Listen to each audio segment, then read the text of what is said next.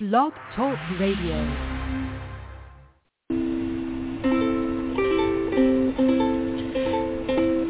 Hi everyone, this is Camille from sunny California, and you're listening to the Coffee Chat with Camille show, which is the podcast series that interviews various guests about real-life topics for people who love to learn.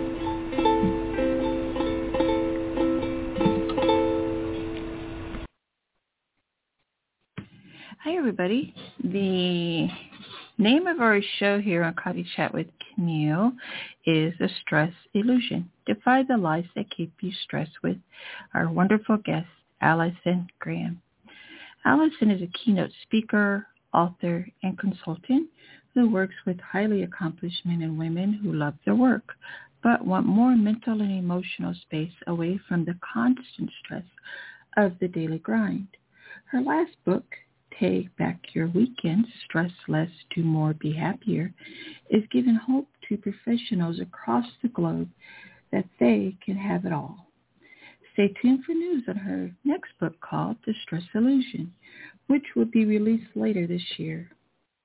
You may recognize her from media outlets like CTV, CBC, and the Breakfast Television.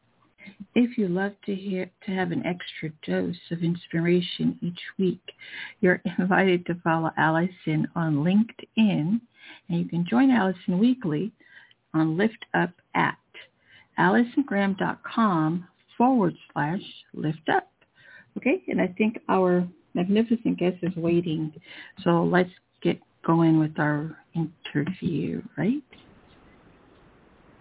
So lovely to get to chat with you, Camille. Hello, how are you? Hi, Allison. I'm wonderful. It's a pleasure to be able to chat with you as well. And I just want to welcome you to the show.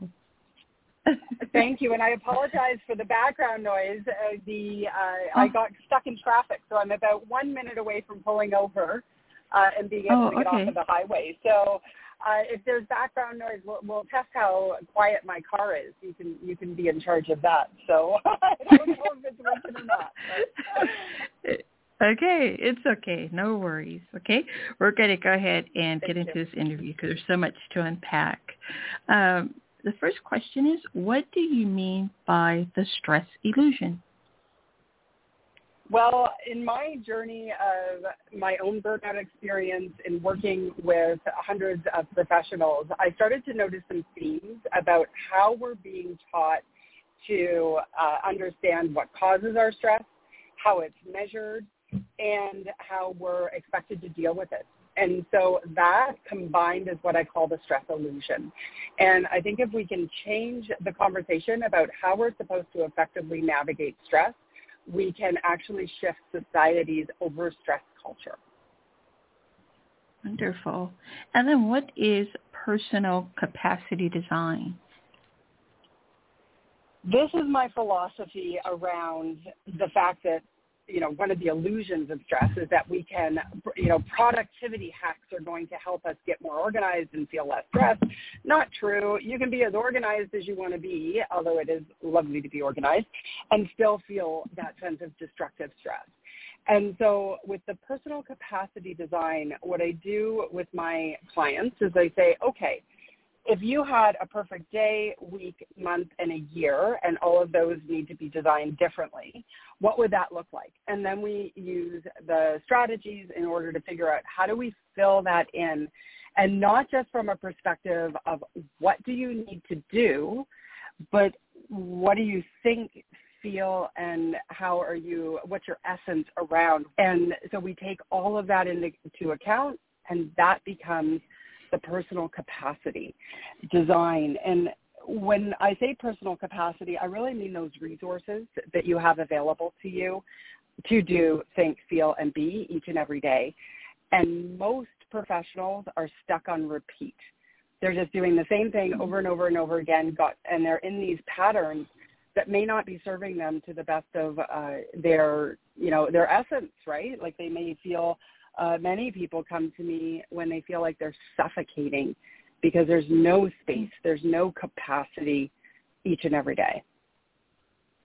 Okay, and then how can personal capacity design impact our mental health, happiness, and our overall career success?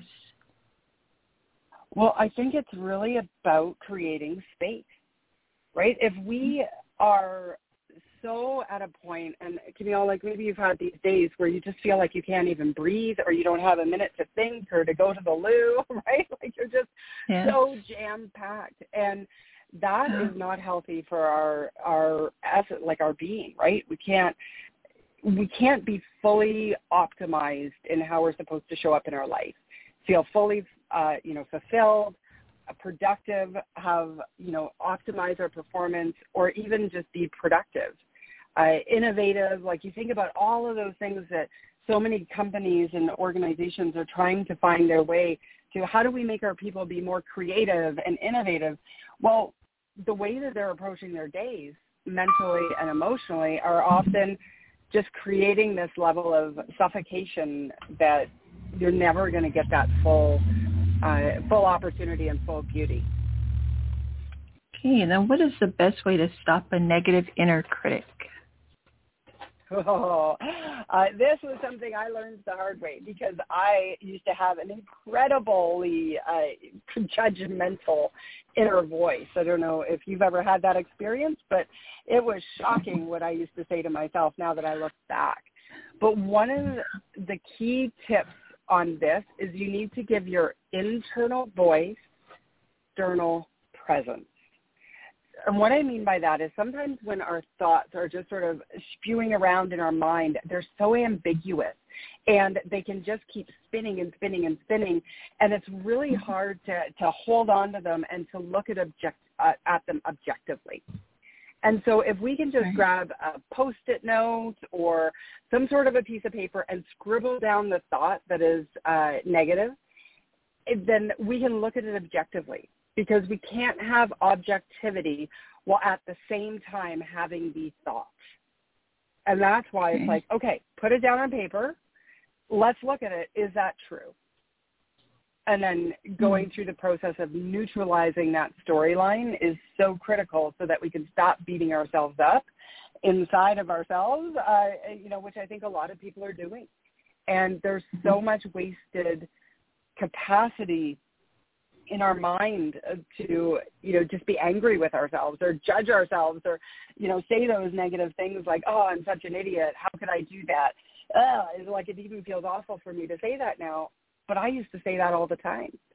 And the only way I could stop it was by writing it down on a piece of paper in the moment, not like some big complicated journaling activity.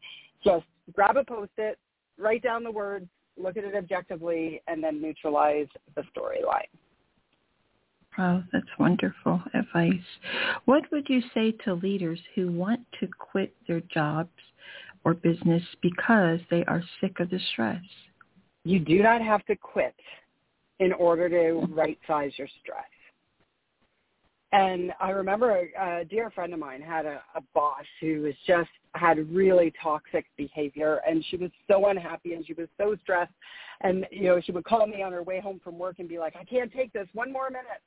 And she wasn't a client, so I've learned, don't give your friends advice. Right? And so she didn't ask for it. And so I just watched it play out. And she ended up quitting her job and went to another company, and that was really great for 30 days. And then that old boss got recruited by the same company and became her boss again.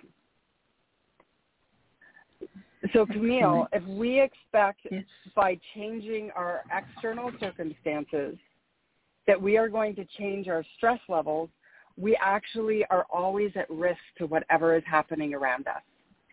And so my philosophy is about taking 100% responsibility for how you're interpreting everything that's happening around you so that you're not creating destructive stress unnecessarily. And we don't have to change those circumstances because we may never be able to change them. Yeah. Right? We have to figure out how do we operate and be okay with the circumstances now, because eventually you're just going to take the problems with you.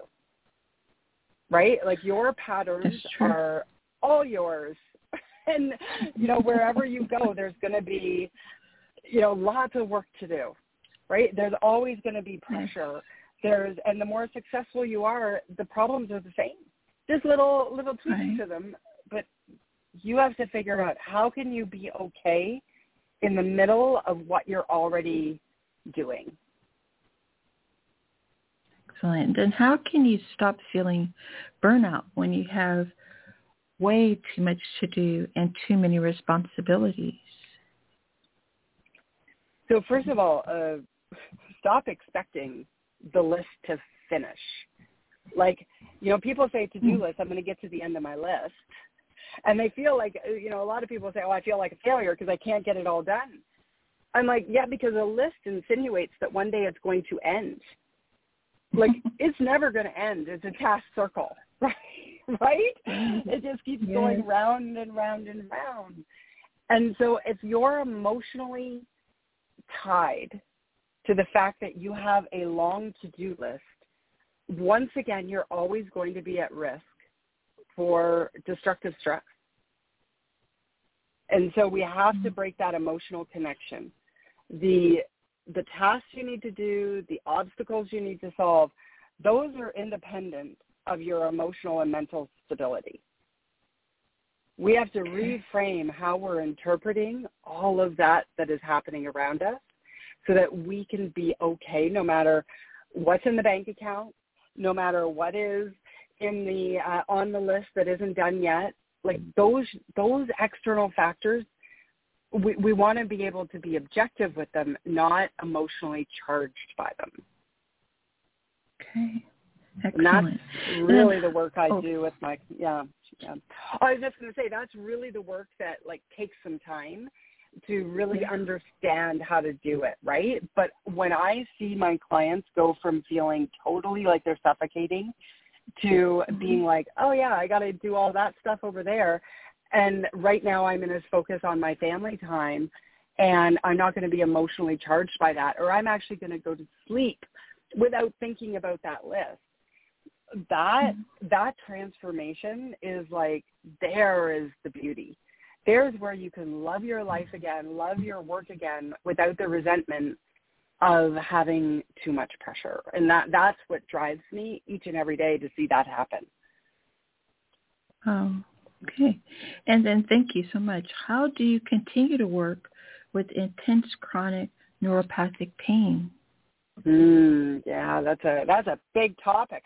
I love this, Camille. We're just going question by question. We could spend an hour on that topic alone.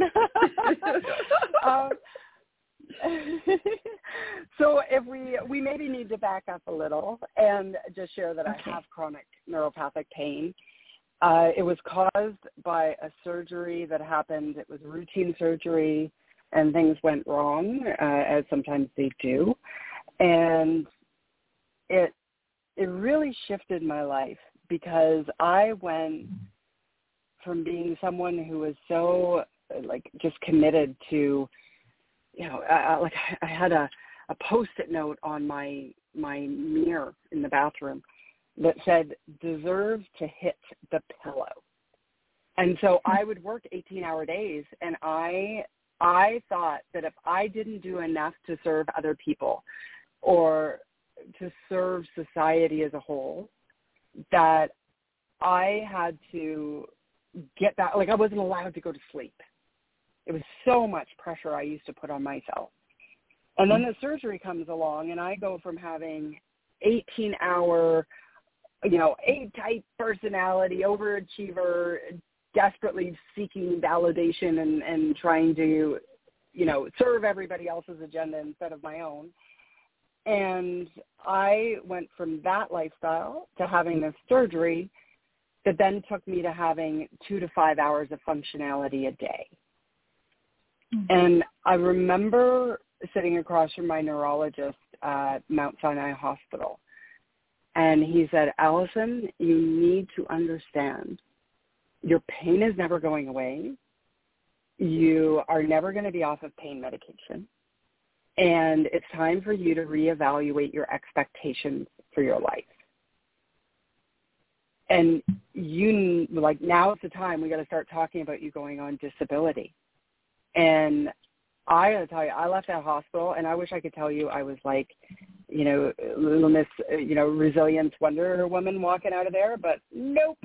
I was determined. I was like, oh, no, that's not the path. That's not going to be it. And I was so afraid. And the next morning began my Operation Fix My Pain. And it's when I started to discover this illusion about stress and, how we're approaching resilience, and all of the foods are out there that, just made everything harder. And what I noticed is that as my destructive stress increases, so does my neuropathic pain. And I believe that's because there's so much work that my subconscious mind and my conscious mind needs to do in order to manage the nerve pain, even now, like 17 years later, that I have to be sure that I always have the space and the resources available to manage the pain so I can still do the work and have the pain. And one of the ways, so that sort of sets up the insights in the story of where it came from. But one of the big key turning points was when I stopped fighting my pain. Like, Camille, I would wake up in the mornings and I had like 3 words to say, and they weren't pretty, right? Like, I was like, oh my gosh, this hurts, right? And it was a lot more colorful than that. And like the whole day was fighting this knife that feels like it's twisting into my body. Yeah. And now when I feel that intensity, what I do is, instead of getting angry with it and fighting it, I like go into it, and I've made friends with my pain, which sounds really weird, I'm sure. But what that's done is it's allowed me to free the capacity that is or was stolen by the negativity, the anger towards the pain, because that, if I use my capacity to fight the pain in an angry, bitter, resentful way, what that does is it steals the capacity for me to be available to fully serve my clients and be with the people in my life who I want to spend time with, and to create and to write and to do all of that. So I had to make a decision. How am I going to allocate my resources? And it no longer could be by being bitter about the pain, angry at the pain, resenting the surgeon. I had to forgive him. All of that was just wasted capacity. And so that's really how I think about pain and how I manage my company, even with it. Okay, that's excellent. And what is coping fatigue, leadership fatigue, and how do you overcome it? Coping fatigue is a phrase I coined, I guess I would say that, about it was, the idea is you are exhausted from having to be resilient.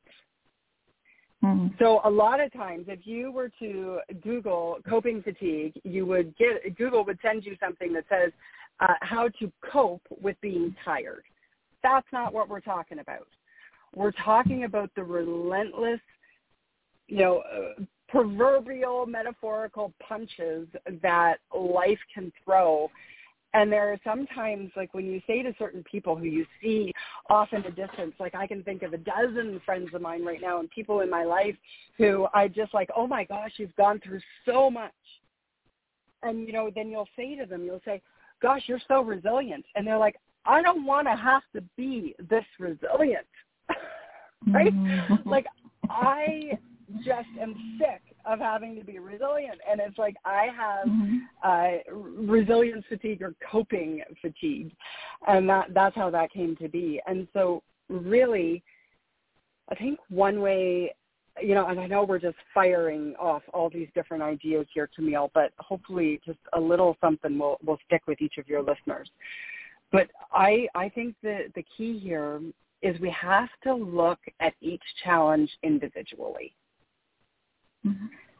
One thing, because it compounds. So let's use this on like a really simple idea of how a morning can get into a bad routine. So let's say you wake up late, you forgot to charge your phone, your alarm didn't go off, your kids are not waking up, they're late, and, we forgot to make lunches and sign a paper, and then, you get outside and you go into traffic and somebody cuts you off, and then you are in the lineup at the Starbucks, and they get your order wrong, and then you spill coffee on you. And, it just is this little sequence of annoying events that have happened. And you arrive at your work and you say, oh my gosh, I'm having the worst day. But you're not actually having the worst day. You're having a series of inconvenient issues that when you look at each one, you just have to solve it and deal with it. But when you look at challenges as a whole, when you look at all of those things put together, well, yeah, of course, then the storyline becomes, I'm having a bad day. And so when we think about coping fatigue, and when you feel like it's just the punches won't stop, right? You lose your job, or your company's at risk of going bankrupt, or, there's that, and then, somebody you love gets a diagnosis, and then you are having health challenges, and, all of these things pulled together. Each one of those legitimately deserves your emotional attention. But when you combine them and you put them with this big umbrella over them, that's when it just makes everything harder. And so I know it takes a lot of emotional discipline in order to separate each of those things. But really just looking, and this is where pen to paper and looking at, here are all the challenges I'm going through. And that objectivity, you can say, you know what, that legitimately deserves heartbreak. That legitimately deserves anger. Legitimately deserves fear. But we don't want to pull the fear over to this thing that doesn't actually deserve fear, right? Mm-hmm. And it's most people just have their emotions and have it blanket everything. And I'm working with people to figure out, how do you identify the emotion and decide what it actually is in relation to, and then sort of put up a bit of a wall in between those two things so that they don't combine the intensity. Mm-hmm. That makes sense. Wow. It's a big concept. For coffee chat, it's a big concept. It is so powerful when you get it. That's excellent. And then our last question is, how do you spend more time in your sweet spot of performance, productivity, profitability, and personal fulfillment? Well, it's a little bit of everything we just talked about. It really comes down to the capacity design. How are you allocating those resources that you have each day to do, to think, to feel, and to be? And that, I'm just going to encourage you to look at a day and find those repeating moments of angst. Right? Those times that you're going to be irritated, that you're going to feel off of your game and out of your flow. Find those times and look at them, and then strategize and problem solve for each one of them individually, one at a time, so that you can start removing some of these things that are taking you out of your sweet spot of performance, productivity, profitability, and personal fulfillment. And if we can eliminate some of those repeating moments of angst, and then have that better emotional discipline, faster problem solving, a neutralized storyline, all of that comes together to give you more of an opportunity to be in that sweet spot. Wow. Okay, and I want to thank you. This has been outstanding, listening to your expertise and advice. And also, I'd just like to know what your favorite coffee or hot beverage is. Well, I'm going to be embarrassed to say this publicly, but I won't be embarrassed because that would be a negative storyline. But I am a black coffee, nothing in it, and that's because I learned early in my university days that if I didn't take anything in my coffee, I didn't have to have cream or sugar in my dorm room. And so that's it. I drink black coffee and 4 liters of water a day. And then the odd glass of red wine. But that's it. Okay, excellent. Thank you so much, Allison. It has been a pleasure to have you here and talking to my audience or to our audience. And also, did you want to just leave with the listeners your social media handles? Absolutely. So my website is AllisonGraham.com, and you can come and visit me there with all the links, but I'm most active on LinkedIn, and I think the other channels are Allison D. Graham, so Allison Dawn Graham, and YouTube is just Allison Graham. So, yeah, come find me. Come say hello, and if you have questions, by all means, shoot them out. That'd be great. All right. Thank you so much again. And please drive safely. And I look forward to hopefully having you on in the future. Thank you so much, Allison. Thank you very much. You're welcome. Bye-bye for now. Okay, everyone. That was a magnificent Allison Graham. I don't know about you, but I really learned a lot. And actually, I'm sure you did too if you just pay attention to each of these answers, because there was so much to unpack. I absolutely took away from Allison's interview about how we can compartmentalize the things that we do to avoid ourselves of stress. And I know for me, I do get a lot to do. Just putting these shows together and making sure that my guests are taken care of and making sure that I am here for them. And then, of course, I have a home life. And then I have been teaching English.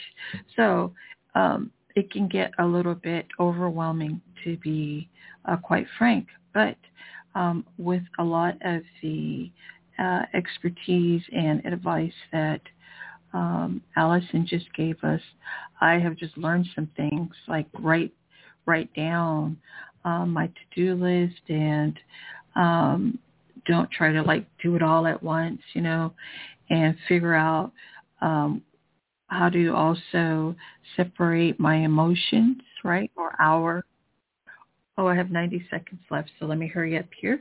But also how to just really learn how to deal with our emotions and make sure that we're putting them in the right place, right?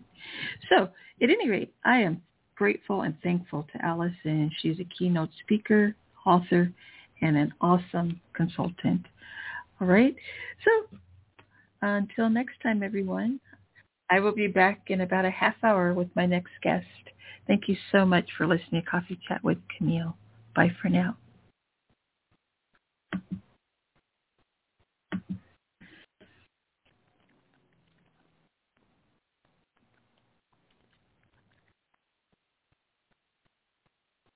Judy was boring. Hello. Then Judy discovered ChumbaCasino.com. It's my little escape. Now Judy's the life of the party. Oh, baby, mama's bringing home the bacon. Whoa, take it easy, Judy. The Chumba life is for everybody. So go to ChumbaCasino.com and play over 100 casino-style games. Join today and play for free for your chance to redeem some serious prizes. ChumbaCasino.com. No purchase necessary. Void where prohibited by law. 18+ terms and conditions apply. See website for details.